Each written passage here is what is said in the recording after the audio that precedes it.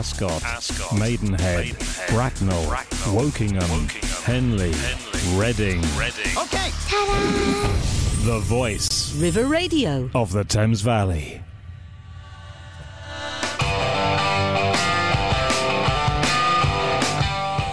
Good morning, it's Turning Pages here on River Radio. We'll be discussing some great books and our favourite reads. And we've got some great recommendations for Christmas books for children.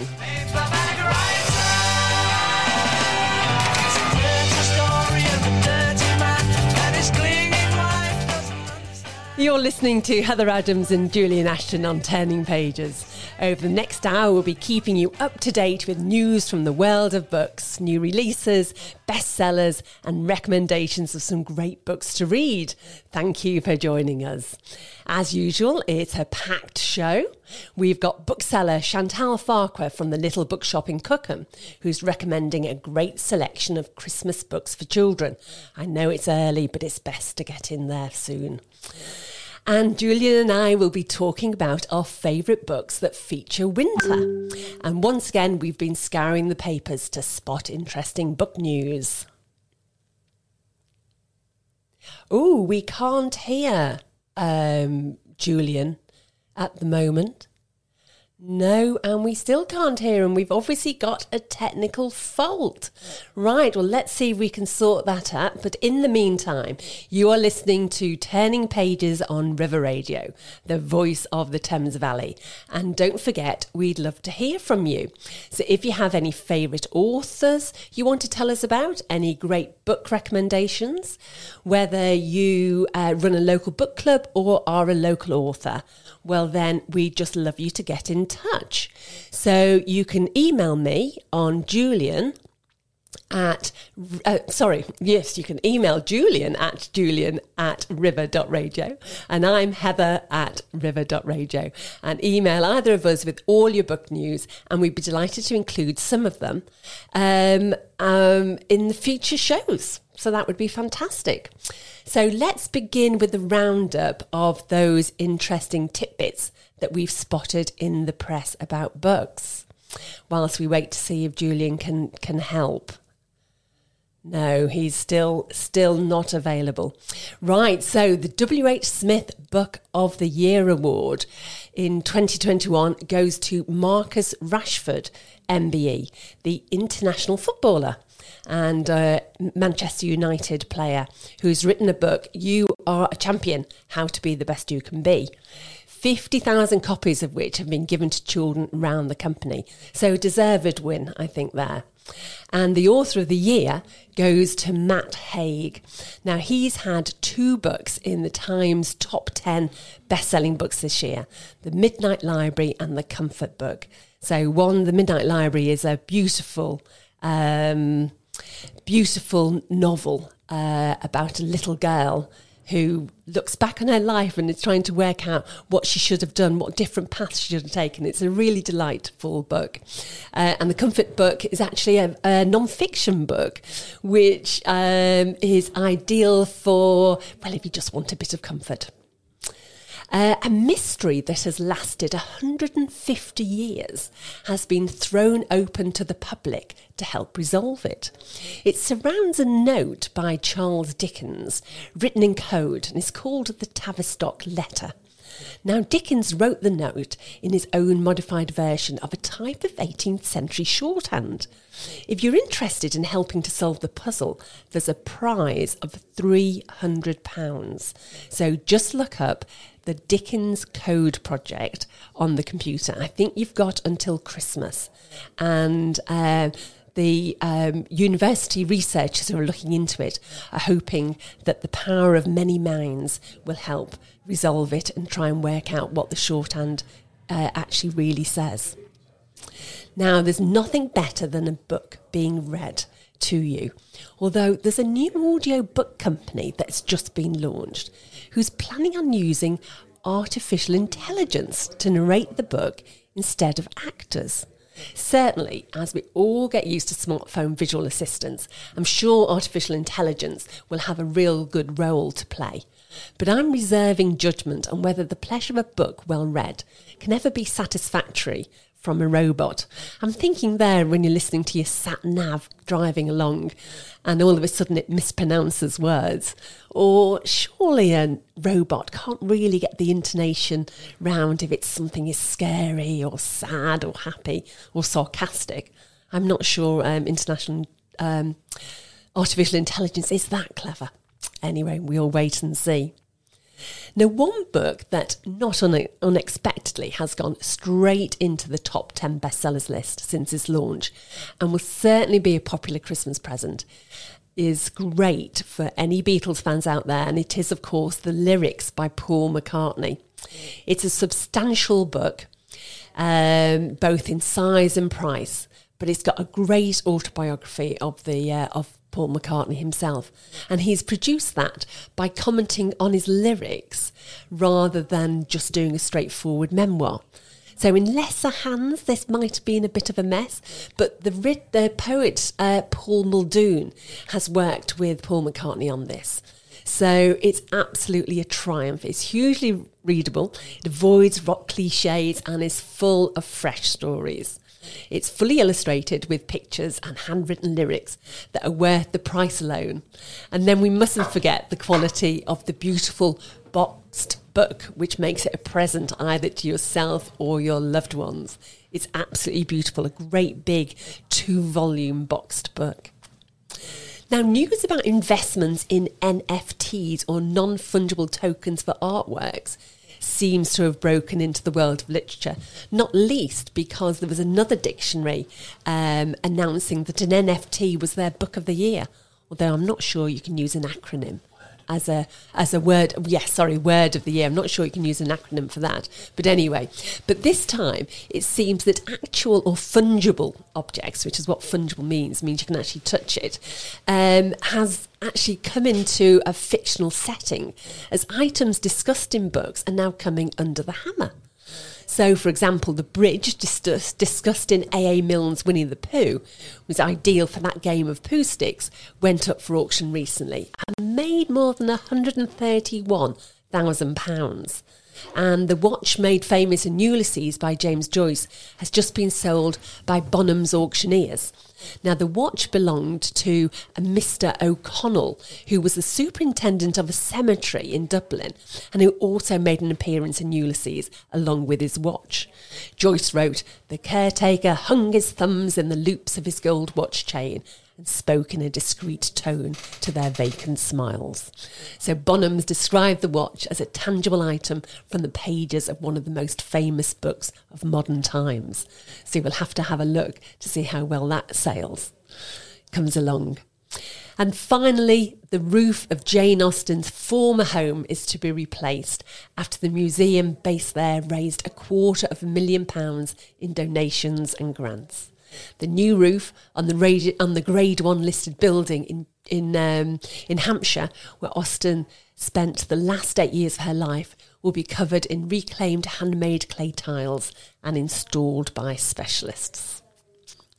This is River Radio, and you are listening to Turning Pages. Thank you for listening. Coming up, we'll be looking at books to do with winter. But first, I've been chatting with Chantal from the Little Bookshop in Cookham, asking her about recommendations for Christmas reads for children. I first asked her how important the Christmas trade is for independent bookshops. The biggest selling part of the year for us, the run up to Christmas, is when we make up for the rest of the year being a bit quiet with lockdowns, etc. But yes, this is our busiest time, like it is for all retail shops. Yeah, and I've got to say, there is nothing better than buying a book for a child for Christmas. You can't go wrong, really, can you? So you're going to talk to us about recommendations for some children's books. People need to buy things for stocking fillers or main presents. So what have you got first? Well, this one is a countdown book. So you'd start it on the 1st of December. Oh. Second part of the series, but you can read it as a standalone. It's called How Winston Came Home for Christmas, and it has 24 and a half chapters. Right. And it's a lovely story. And at the end of each chapter, there is a craft activity to do, such as making Christmas decorations from popcorn, or it might be making some German Christmas biscuits. It's a really lovely gift book. But it's like a countdown, so you start it at the beginning of December. So don't wait until Christmas Day to give them this one, otherwise you'll have to do it next year instead. Yes, okay. That sounds great. And a lovely way of linking parents and children, giving them time at this very busy period. You know, it's very important to sit down and read with your children every day. It's really the engagement that they get, I think, from the adults in their lives. So we've got a couple of Disney activity books here. So we've got A Very Disney Christmas, which is another countdown one with 25 stories and crafts. Children, it's Make and Play Christmas. And it's got 40 press-out pieces. And that looks fabulous. So that was Tigger and Winnie the Pooh I was looking at there, with a Christmas tree to pop out and... Put out and decorate it, and it's a big board book. So that's another lovely one. So obviously activity books are quite big this year then, or are they big every year? They're big every year. Yeah. At Christmas time, all year round activity books are very, very popular. Yeah. If they take their children out for a walk for the weekend, and then they might pop into one of the cafes or have an ice cream or something, and then come in here and pick up an activity book to go home with. So a nice thing to do. I'll show you this one. This is The Snow Queen, which is obviously a Hans Christian Andersen fairy tale book, but it's a very, very special one. It's a pop-up. Oh, this is amazing. So I've just seen the book open and there's this smashing scene. It's absolutely beautiful. So intricate. So what age group would that be for? It's really for any age group. I'd say it's probably up to middle school. Right. Read the story to them, and you know it has got some spectacular pop-up designs, and really fantastic. That's a very special one. And is that expensive? Let me see the prices. The retail price on that is $10.99. Can you hear me now? I'm on. Biddulph is just so popular year in, year out, and just everybody loves his activity books. Draw with Rob. Can you hear me? He did loads of.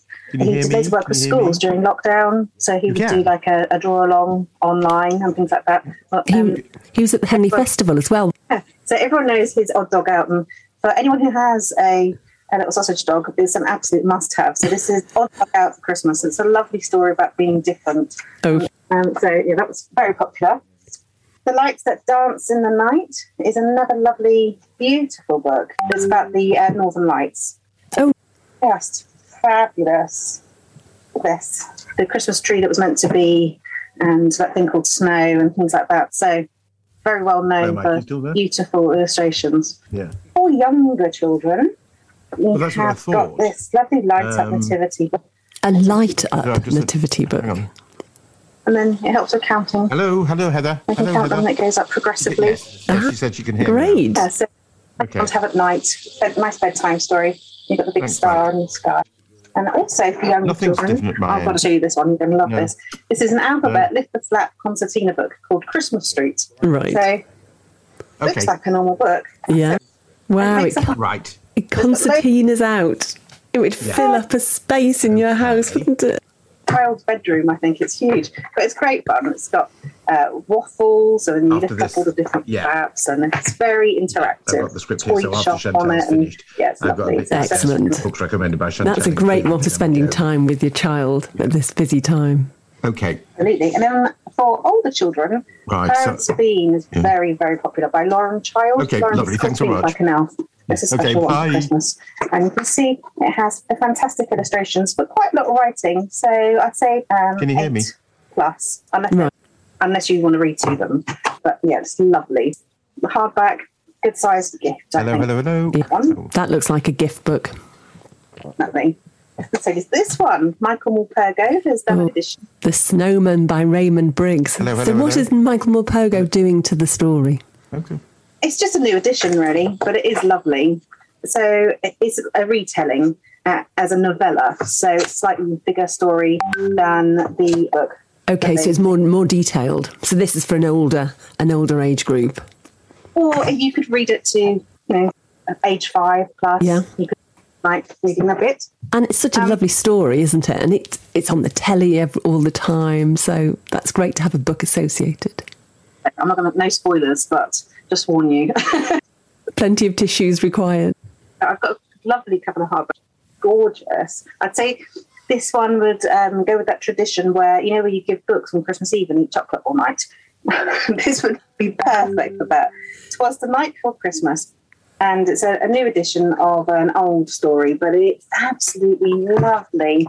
And of course, it starts off, 'twas the night before Christmas, when all through the house not a creature was stirring, not even a mouse. And it has beautiful illustrations, and I'd say probably 3+. Fantastic. Yes. Really nice for something to do on Christmas Eve. I don't know that tradition of giving a book and chocolates on Christmas Eve. That's a new one on me. Oh, it's not in this country, but I think we should definitely adopt it. So on Christmas Eve, you give each other books and you stay up all night reading and eating chocolate. Oh, I will go for that. Except, of course, you do need to be asleep before Santa Claus arrives. I guess so. But then we've got the new one from Julie Donaldson. She never disappoints. She's always wonderful for a year. Fantastic timing. This is called The Christmas Pine, and it's about the story of how the UK helped Norway during the war and why we always have a pine tree from Norway in Trafalgar Square, and what a special tree it is and what they call it, the Queen Tree, and how they look after it and its preparation. I'll just show you inside. Absolutely gorgeous. Gloria Sandoy has illustrated it, so a bit different from her usual. And a great story as well, so one we mustn't forget.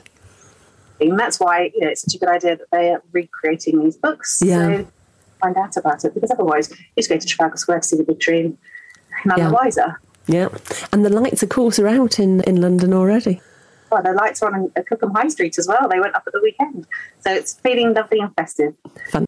Can't have Christmas without mentioning J.K. Rowling for some strange reason. I don't know, but it always seems to be a big time for her.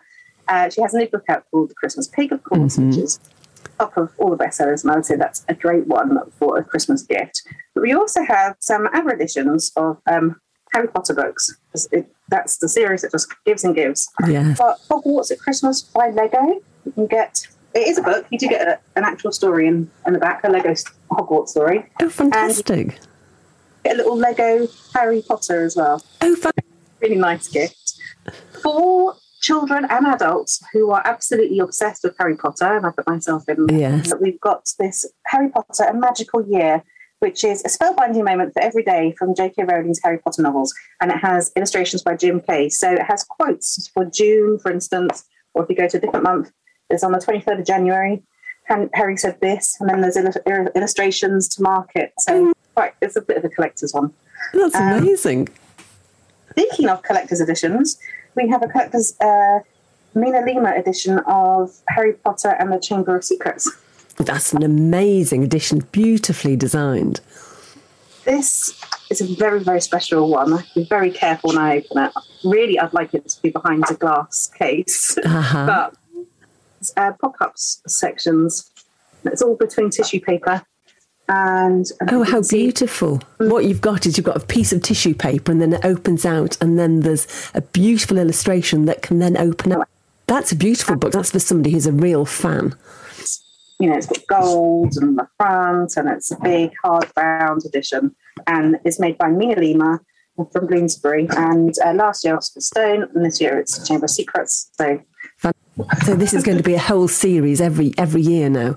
Well, that's a great one to start. And can we still get the first book? That's still available, is it? Available, yeah. I mean, they do keep going. At this time of year, they go out of print a lot. Right. So advice from the industry all in the run up to Christmas has been to shop early to avoid disappointment, especially for children's books, because they come from the Far East, and to get the high quality coloured ones from China. So there's going to be lots of disruption to services, as we've already seen in the run up. And yeah, so just buy early to avoid disappointment. And of course, you can put orders in, and we can order them for you as well. And are you finding that people are buying early? Yes, I've had someone in the other day who's already finished all their Christmas shopping. Chantal, thank you very much indeed. Well, I have to say that I do apologise on behalf of the Techno Gremlins that they kept me away from my duties a little bit early, but I'm back. And I just want to say, here are the books recommended by Chantal, and they include 'Twas the Night Before Christmas by Clement Seymour, published by Paul's Books. We've got Christmas Street by Jonathan Emmett and published by Nosy Crow. Clarice Bean, Think Like an Elf by Lauren Child, who is the author of Charlie and Lola and is published by HarperCollins Children's Books. There's An Odd Dog Christmas, which is a festive story about stepping up and letting your Christmas light shine through, from the award-winning creator of the internet sensation Draw with Rob. So the author's Rob Biddulph and the publisher's HarperCollins Children's.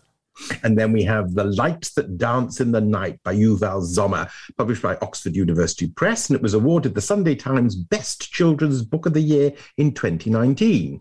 There's The Christmas Pie by Julia Donaldson, author of The Gruffalo, of course, published by Alison Green Books. And then we have Twinkling Twinkling Nativity by Sam Taplin and Roisin Hahasi, published by Usborne Books.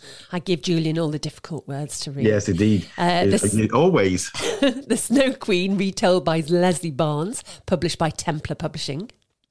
And a classic upon classic, super. The Snowman, a full-colour retelling of this classic by Michael Morpurgo, published by Puffin.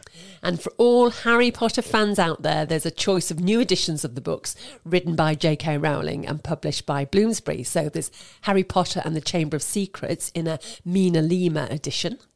And then there's Harry Potter, A Magical Year by J.K. Rowling, of course, with illustrations by Jim Kay. And Harry Potter Lego, Hogwarts at Christmas. Ooh, I say. And then there's finally How Winston Came Home for Christmas by Alex T. Smith, which is full of gorgeous colour artwork and Christmassy activities for all of the family to enjoy. And it's published by Macmillan Children's Books. So going back to Harry Potter, I saw this morning that they do a Harry Potter knitting book. Yes, indeed. I think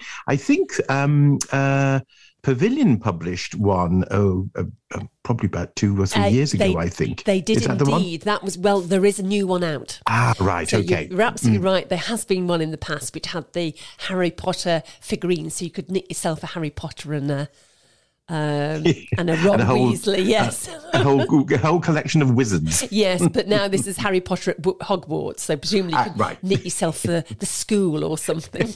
Yes, that'll be a challenge. Yes, but one that I think people around the country will rise to. Oh, I'm sure they will, and there'll be some fantastic creations. In fact, actually, my friend Joy Pinnell's a near neighbour. She creates all sorts of interesting things, particularly at Easter. She does little bunnies and so on, and little ducks, which she then puts cream eggs in to give to children. Oh, fabulous. Yeah. Fabulous.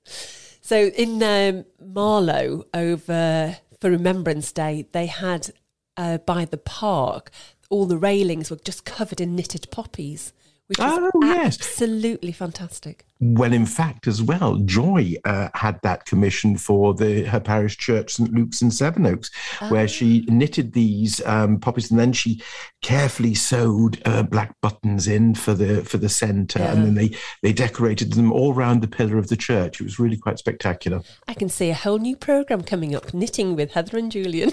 Indeed. So it is winter coming up. And what is it about winter that inspires reading? It's too cold to do things outside. It's probably cosy just to be by the fire. Or is it because the nights are dark early and the evenings are extra long? I don't know about you, but winter always makes me read lots more books. And it also encourages authors to set novels here too. Now, lots of thrillers use winter as a backdrop.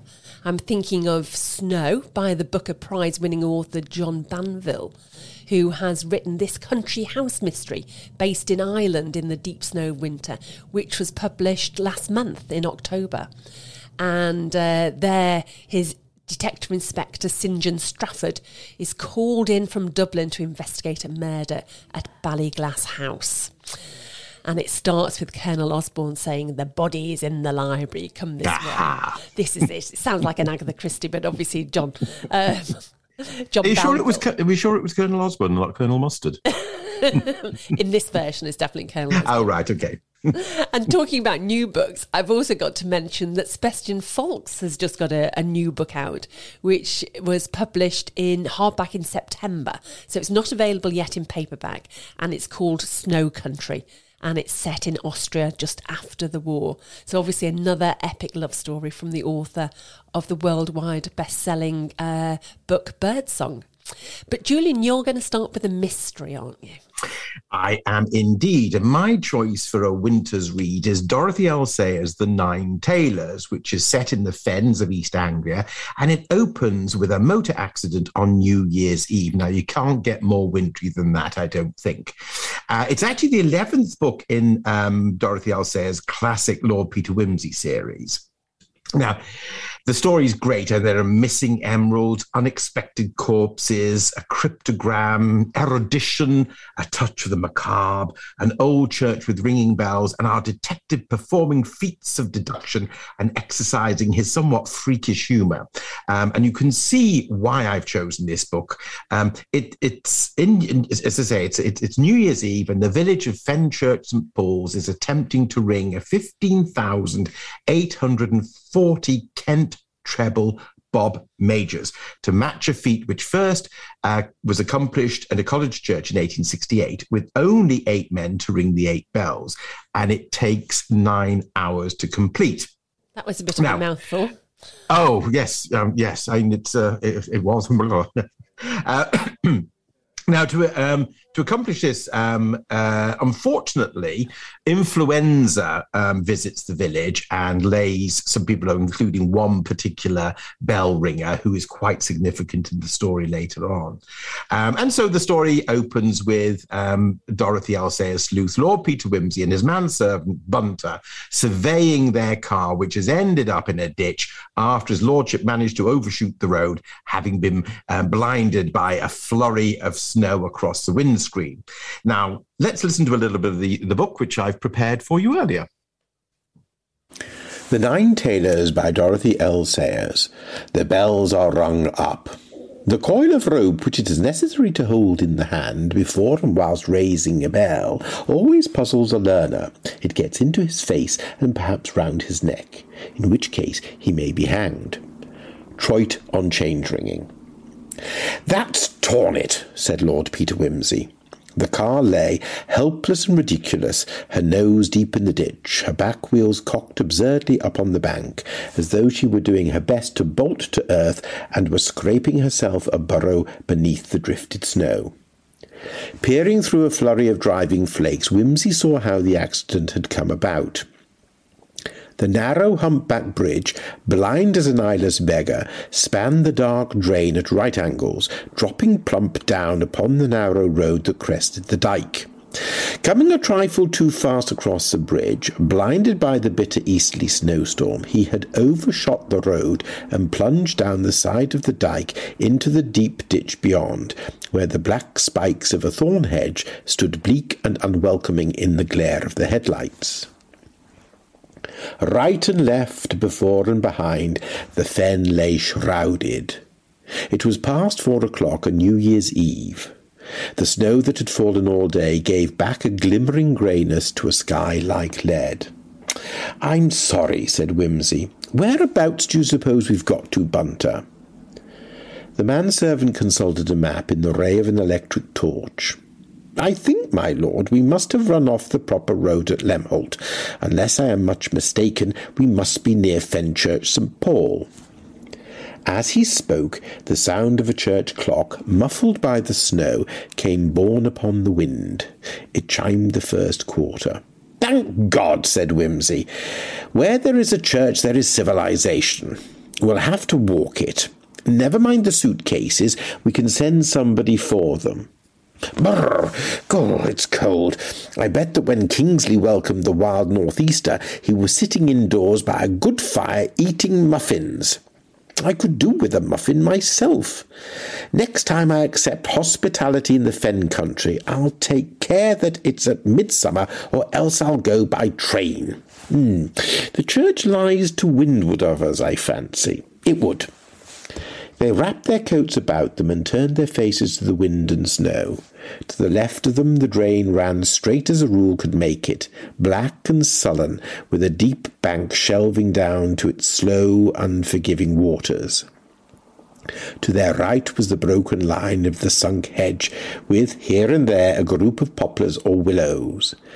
They tramped on in silence, the snow beating on their eyelids. At the end of a solitary mile, the gaunt shape of a windmill loomed up upon the farther bank of the drain, but no bridge led to it, and no light showed. Another half mile and they came to a signpost and a secondary road that turned off to the right. Bunter turned his torch upon the signpost and read upon the single arm, Fenchurch St. Paul. There was no other direction. Ahead, road and dyke marched on side by side into an eternity of winter. Fenchurch St. Paul for us, said Wimsey. He led the way into the side road, and as he did so they heard the clock again, nearer, chiming the third quarter. A few hundred yards of solitude, and they came upon the first sign of life in this frozen desolation. On their left, the roofs of a farm, standing some way back from the road, and, on the right, a small square building like a box of bricks, whose sign, creaking in the blast, proclaimed it to be the Wheatsheaf Public House. In front of it stood a small, shabby car, and from windows on the ground and first floors, light shone behind red blinds. Now stranded in the village, Peter Wimsey, staying courtesy of the vicar, assists the bell ringers as he has had experience of change ringing during his own college days. In his discussion with the rector, we learn about Stedmans, grandsire triples, and other mathematical changes that have been developed over the years. And it's absolutely captivating. It really is. It really is interesting. The following morning, after the peal has been rung, Lady Thorpe, the wife of the local squire, Sir Henry, dies. And it is then that Lord Peter gets to hear about the family's trauma over the past 20 years, when an extremely valuable emerald necklace had been stolen and never recovered. And yes, of course, because it's Lord Peter Wimsey, there's a body, one that has been rendered unrecognisable and with no obvious means of death, as all injuries to the body were done post-mortem. The man is buried at Fenchurch St. Paul's, and for its committal, the village performs such services for strangers who die, and their bodies are unclaimed. And the Taylor Paul is the deep, sonorous bell that tolls the passing of souls in the village. Now, men receive 9 rings, followed by a note for each year of their life. Thus, the title of the book, The Nine Tailors, a ringing pattern that's used for this man who ends up dead in their village. Now, needless to say, there are twists and turns galore as documents are found in the bell tower which point to where the emeralds are and indicators implicating people in the village. But how are they all linked? And you're going to have to read the book to find out. It really is a piece of fine writing by Dorothy L. Sayers. Now, I must admit, when I was rereading the book, her style is very easy to read. It really is a good style. I think she's just fabulous. And I thought what was really interesting is, did you know that Lord Peter Wimsey suffers from PTSD? After the First World War. And so each of the novels talks about his deteriorating symptoms. So so you have to read the novels rather than the short stories to get that sort of that background detail. Yes. But that's absolutely amazing. Yeah, it's interesting.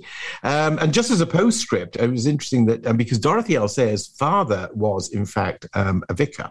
Yeah. And I think a lot of the template, if you like, for Fenchurch St. Paul's was based on her father's church, which is St. Mary's, Bluntersham cum Erith, which is near Ely. And recently it had its bells restored and rehung to a full circle. And the first peal of the restored bells was appropriately the Kent treble bob major, a method that featured in the Nine Tailors. Oh, isn't that a lovely story? Yeah. Now, you used to be a campanologist, didn't you? Yes, I was. I don't ring anymore. In fact, probably I've forgotten everything. But probably I think it's a bit like a bicycle. You know, once you've learned to ride a bicycle, you always do it. It was when I actually lived in Woodstock, in just down the road in Oxfordshire, and I attended the church at St. Mary Magdalene in the village, and a really lovely guy, he turned out to be, and a very good friend, came, we started to chat, very friendly, and asked me, if I'd be interested in bell ringing. And this was Ted Venn, who was very, very well known, not only in the county, but nationwide as a really significant bell ringer and a good teacher. And he was very friendly, and he became a very good friend. Unfortunately, Ted is no longer alive, but his widow, Judy, lives up in Scotland. And he was the one that taught me to ring the bells. So is it really difficult? But I could only ever ring with Ted, and because there are two ways you can ring bells. You can actually, the really super smart way is actually to count. And you really have to know the peals. You have to read basically the times table, if you like. And St Mary's had 8 bells, but I used to do it on site, and on site it's when you with the Sally, which is the furry, the thing that you put off, and that's where if you're doing site bell ringing is where you have to go round the tower, of course, but then you have to see where the bell that you're going to follow, where their Sally is. Now that I found easier because I couldn't do that, but it was really good. And I did, in fact, ring a quarter peal, and I have a certificate for it. Okay. So am I impressed? Should I be impressed by a quarter peal? Yes, really, as a novice. To do your first quarter peal, that's your rite of passage as a bell ringer. That's fantastic. And it takes 45 minutes, and that is, you do it, and you have to do it complete. If you make a mess, you have to start again. So this was 45 minutes, beginning to end, perfect. Well done. Congratulations. Thank you. Right. And just little bits of information. Oh, yeah. I thought you might be Dorothy L. Sayers. Well, no, actually, again with bells, because normally, you can have a tower that have 6 and they're 8, but usually, if it's a bigger church, it'll be 8. But St Paul's has an impressive 12 bells. And that is quite something. And the heaviest, I think, if I remember rightly, requires 2 people to ring it. It is that heavy. And Westminster Abbey has 10. But one quick little bit thing is the Grandsire Bob Triples, which was mentioned in there, was first rung in the method at St Peter Mancroft in Norwich in 1715. And change ringing is it only occurs in the UK and in America and Canada, maybe Australia, which is sort of everywhere else on the continent, they just do clangy, clangy. Yes, that's really interesting, isn't it? Yeah, but they could do change ringing, but we're the only country really that does change ringing. Yeah, I think you probably need all those foundries for the different sounds for the bells. Yes. Right, so moving on into winter, of course, which is our theme, I've chosen the aptly named Winter by Ali Smith. Which is part of her best-selling seasonal quartet, which started with autumn, then winter, spring, and finally summer, was published May this year. Now, I've got to say, I am a huge fan of Ali Smith, and it might be because I had a long boozy lunch with her a few years ago, and she's just absolutely delightful. Or perhaps it's because she's just a great author, which of course she is. She's got lots of humour and lots of brains. I've not read a bad book from her, actually.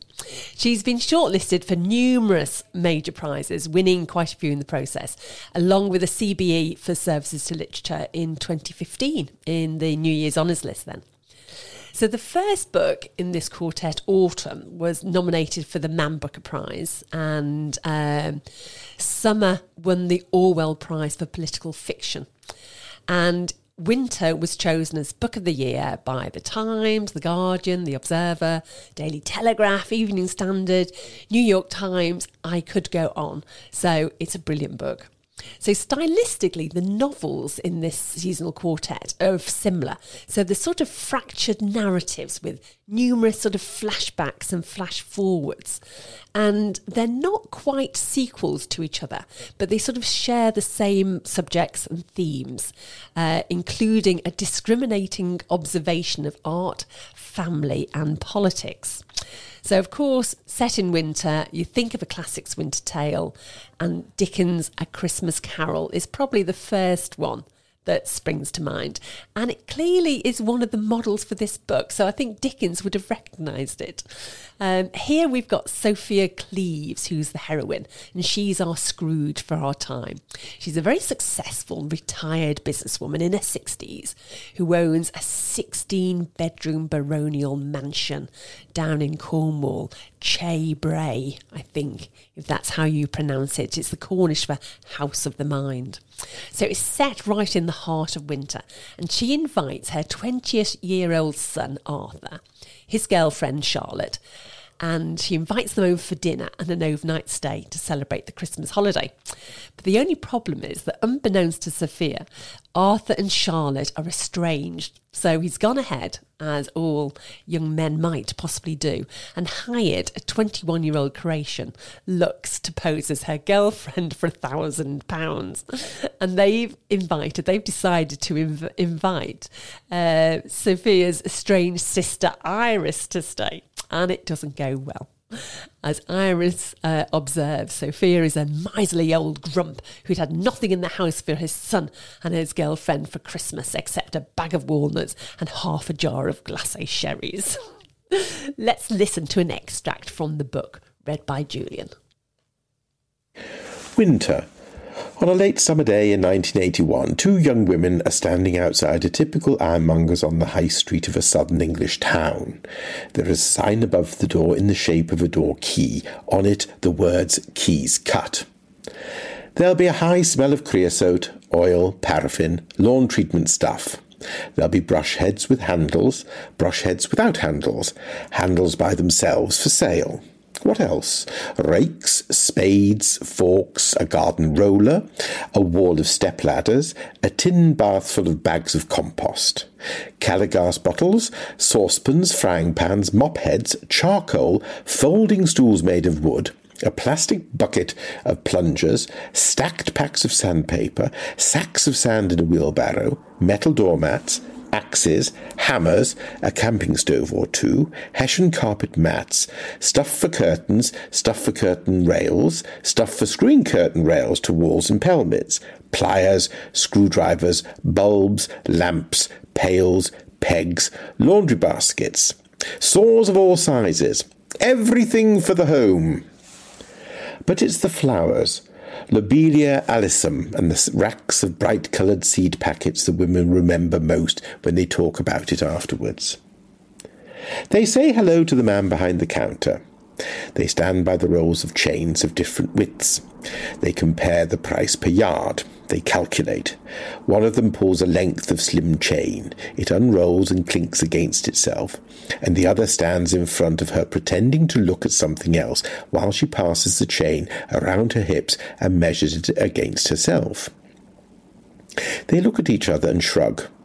They've no idea how long or short. So they check how much money they've got. Under £10. They consider padlocks. They'll need to buy 4. If they buy the smaller, cheaper of the padlocks, it'll leave them enough money for roughly 3 yards of it. The ironmonger cuts the lengths for them. They pay him. The bell above the door will have clanged behind them. They'll have stepped back out into the town in its long English shadows, its summer languor. Nobody looks at them. Nobody on the sleepy sunny street even gives them a second glance. They stand on the curb. This town's high street seems unusually wide now. Was it this wide before they went into the shop, and they just didn't notice? They don't dare to laugh till they're out of the town and back on the road, walking the miles towards the others, and then they do. Then they laugh like anything. Imagine them arm in arm in the warmth, one swinging the bag, jangling the lengths of chain in it, and singing to make the other laugh. Jingle bells, jingle all the way. The other with the padlocks complete with their miniature keys in her pockets, and the grasses in the verges on both sides of the road they're on, summer yellow and shot through with the weeds, the wild flowers. So that sounds a bit of a summary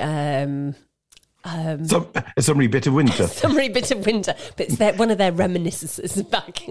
So in a nutshell, Winter is about a family riven by conflicting moral visions, which come to a head during a particularly ghastly Christmas gathering.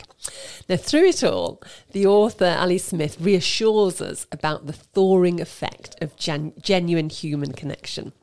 That's what Winter is about, she says, an exercise in remembering how to still yourself and then how to compliantly back to life again, which I think is rather charming. It is, yes.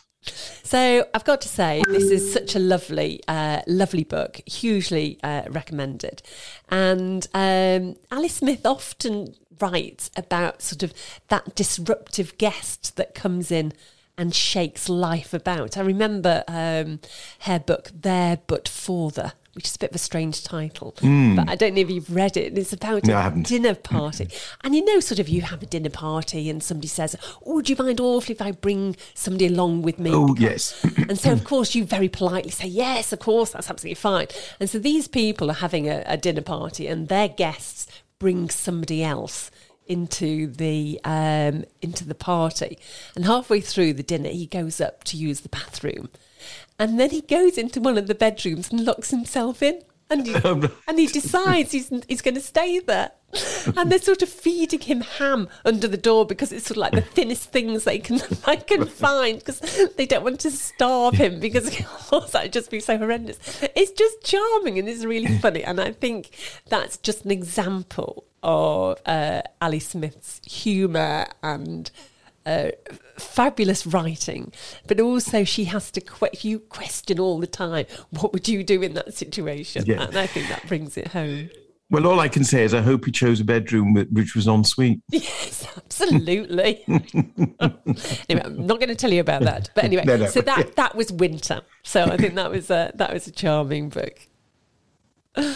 So we're looking at one more thing, and we've got some Sunday Times best-selling titles that we'd like to share with you. So Richard Osman is still leading both the hardback and the paperback fiction chart, which is just amazing. So The Man Who Died Twice is his new book. So that's the one that's out in hardback at the moment. And in paperback, of course, you've got the Thursday Murder Club. And I think they've been in the top of the bestsellers list, or at least in the top 3 of the bestsellers list all year. It's just been phenomenal for him.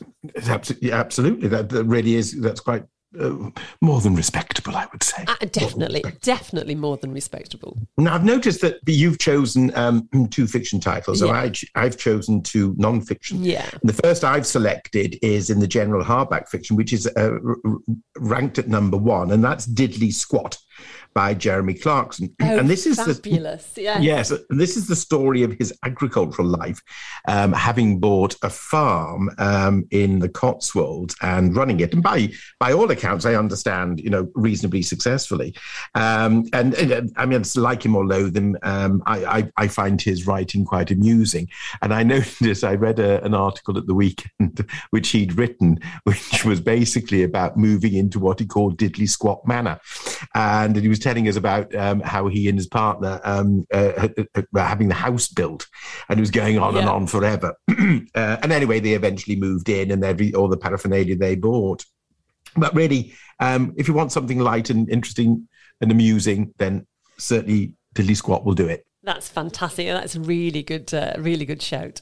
So yes, I've gone for another fiction, and I'm going to say Dune is back, the famous science fiction book written by Frank Herbert, which was actually first published in 1965. And yes, it's back in the bestsellers list, and that's because a film has just been produced on Dune, and it's supposed to be very good. I haven't seen it myself, but that novel is over 50 years old, and it's quite interesting that it's been inspirational in so many films, and Star Wars probably wouldn't have been made without it. Right.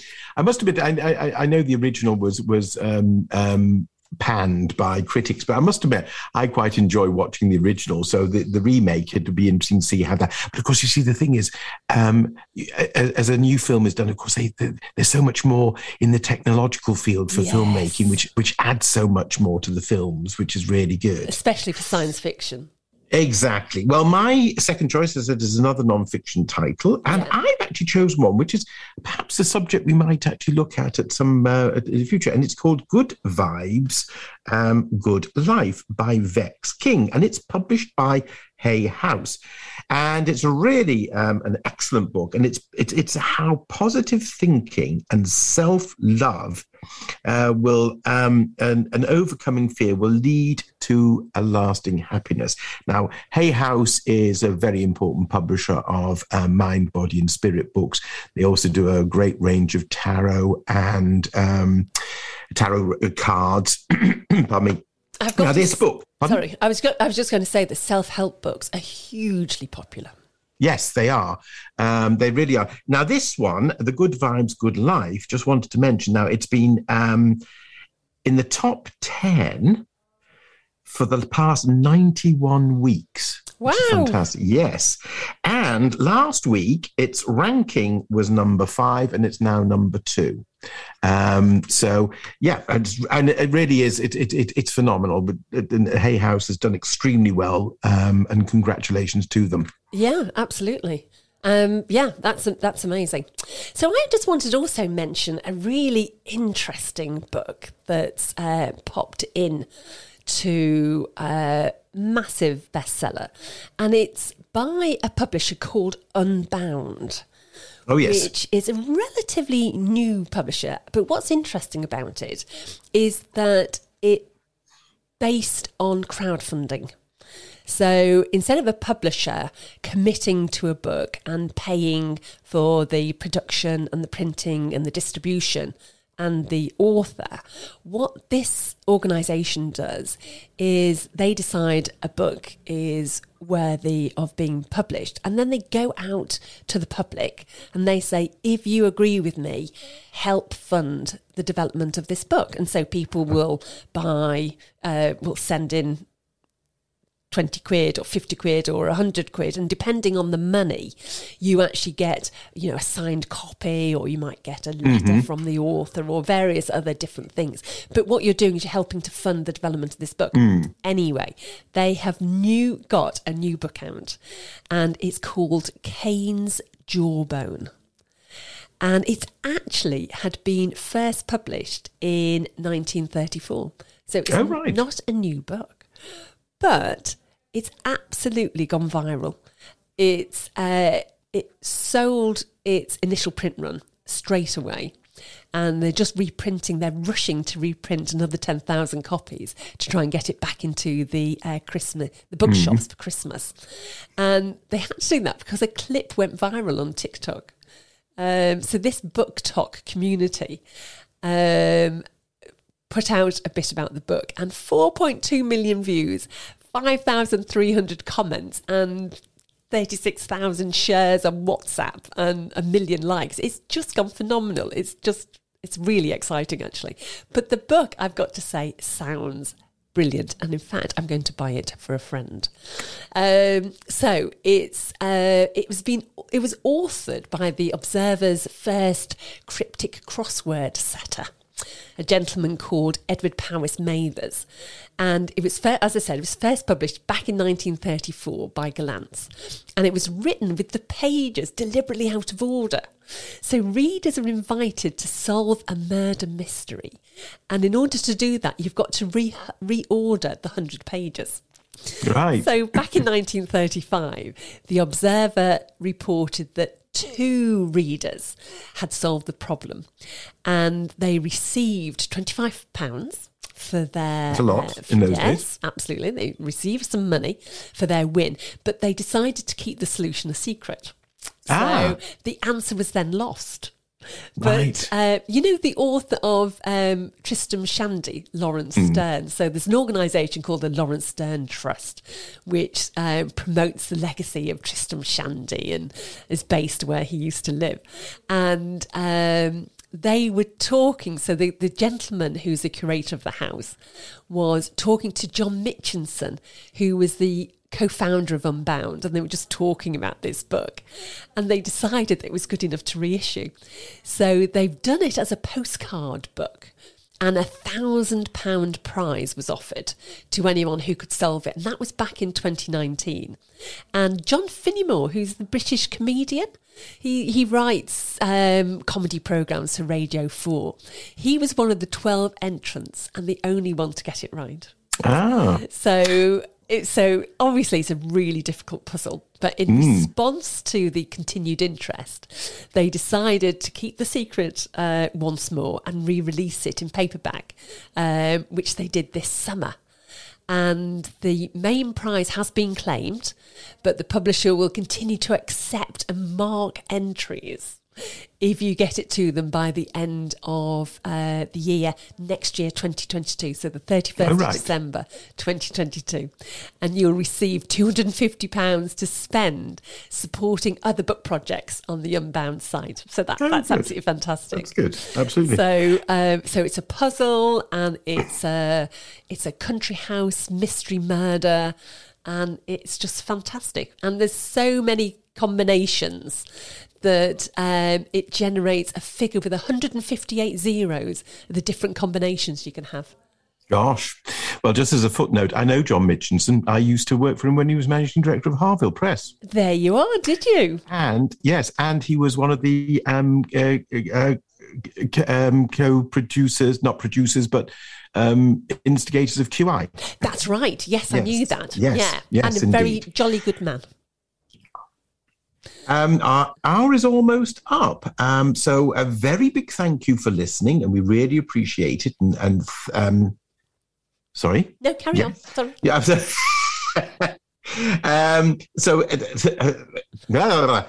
thank you very much for listening. And we've just got some other books that we've recommended so far. Yes. We've got Snow by John Banville, published by Faber and Faber. Yes, and then we have The Nine Tailors by Dorothy L. Sayers, which is published by Hodder Paperbacks. Winter by Ali Smith, published by Penguin Books. Sebastian Fouts' Snow Country, published by Hutchinson.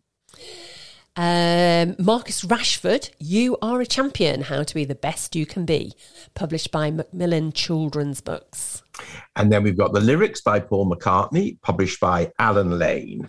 And Matt Haig's Midnight Library and the Comfort Book, published by Canongate Books. Indeed. So don't forget, if you have any favourite authors you want to tell us about, if you've got great book recommendations, if you run a local book club or are a local author, we'd love to hear from you.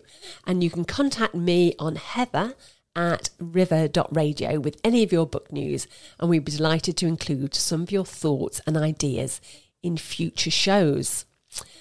And do keep listening to River Radio, as Let's Talk Business is on at 1 o'clock today. And we look forward to you joining us next Wednesday, as always, between 11 and 12 noon. And if you're not able to join us, then you can listen again directly from our website, which is river.radio. And Turning Pages is also available as a podcast. You just search for Turning Pages on River Radio Podcast, and then you can find us. Next week, we have got Mike Burton, the casual poet, joining us. So that's absolutely fantastic. He's got a new book out, Pete the Polar Bear, and he'll be telling us about that and his new publishing venture. Yes, and because that's really nice, because we've seen a copy. Mike had sent you a copy, and it's really a lovely story and nicely illustrated, of which Mike does the illustrations himself. Yes, and it'd be super. And it's nice to have Mike in the studio to certainly chat about his books, but also because he'll probably have a bit of a poem to put together for you as well. I wouldn't be at all surprised. I wouldn't be at all surprised, absolutely. And also Chantal will be talking about her Christmas suggestions for adult books. Oh, fantastic. Yeah. Yes, because that's really quite important as well. Now we need to get the grown-ups their book selection ready Yeah, and I've got to say that my favourite present ever is always going to be a book. So it can never disappoint. But it's also really good for those difficult people to buy for when you're not quite sure. Yes. It is. I mean, but it's a whole thing. But whoever the book is for, their interests. So whether it's actually in a piece of fiction or non-fiction, you can always match something to their taste, and it'll always be appreciated. Exactly. Yeah. So we will see you all next week, Wednesdays between 11 and 12. Bye-bye. Bye. Paperback Writer.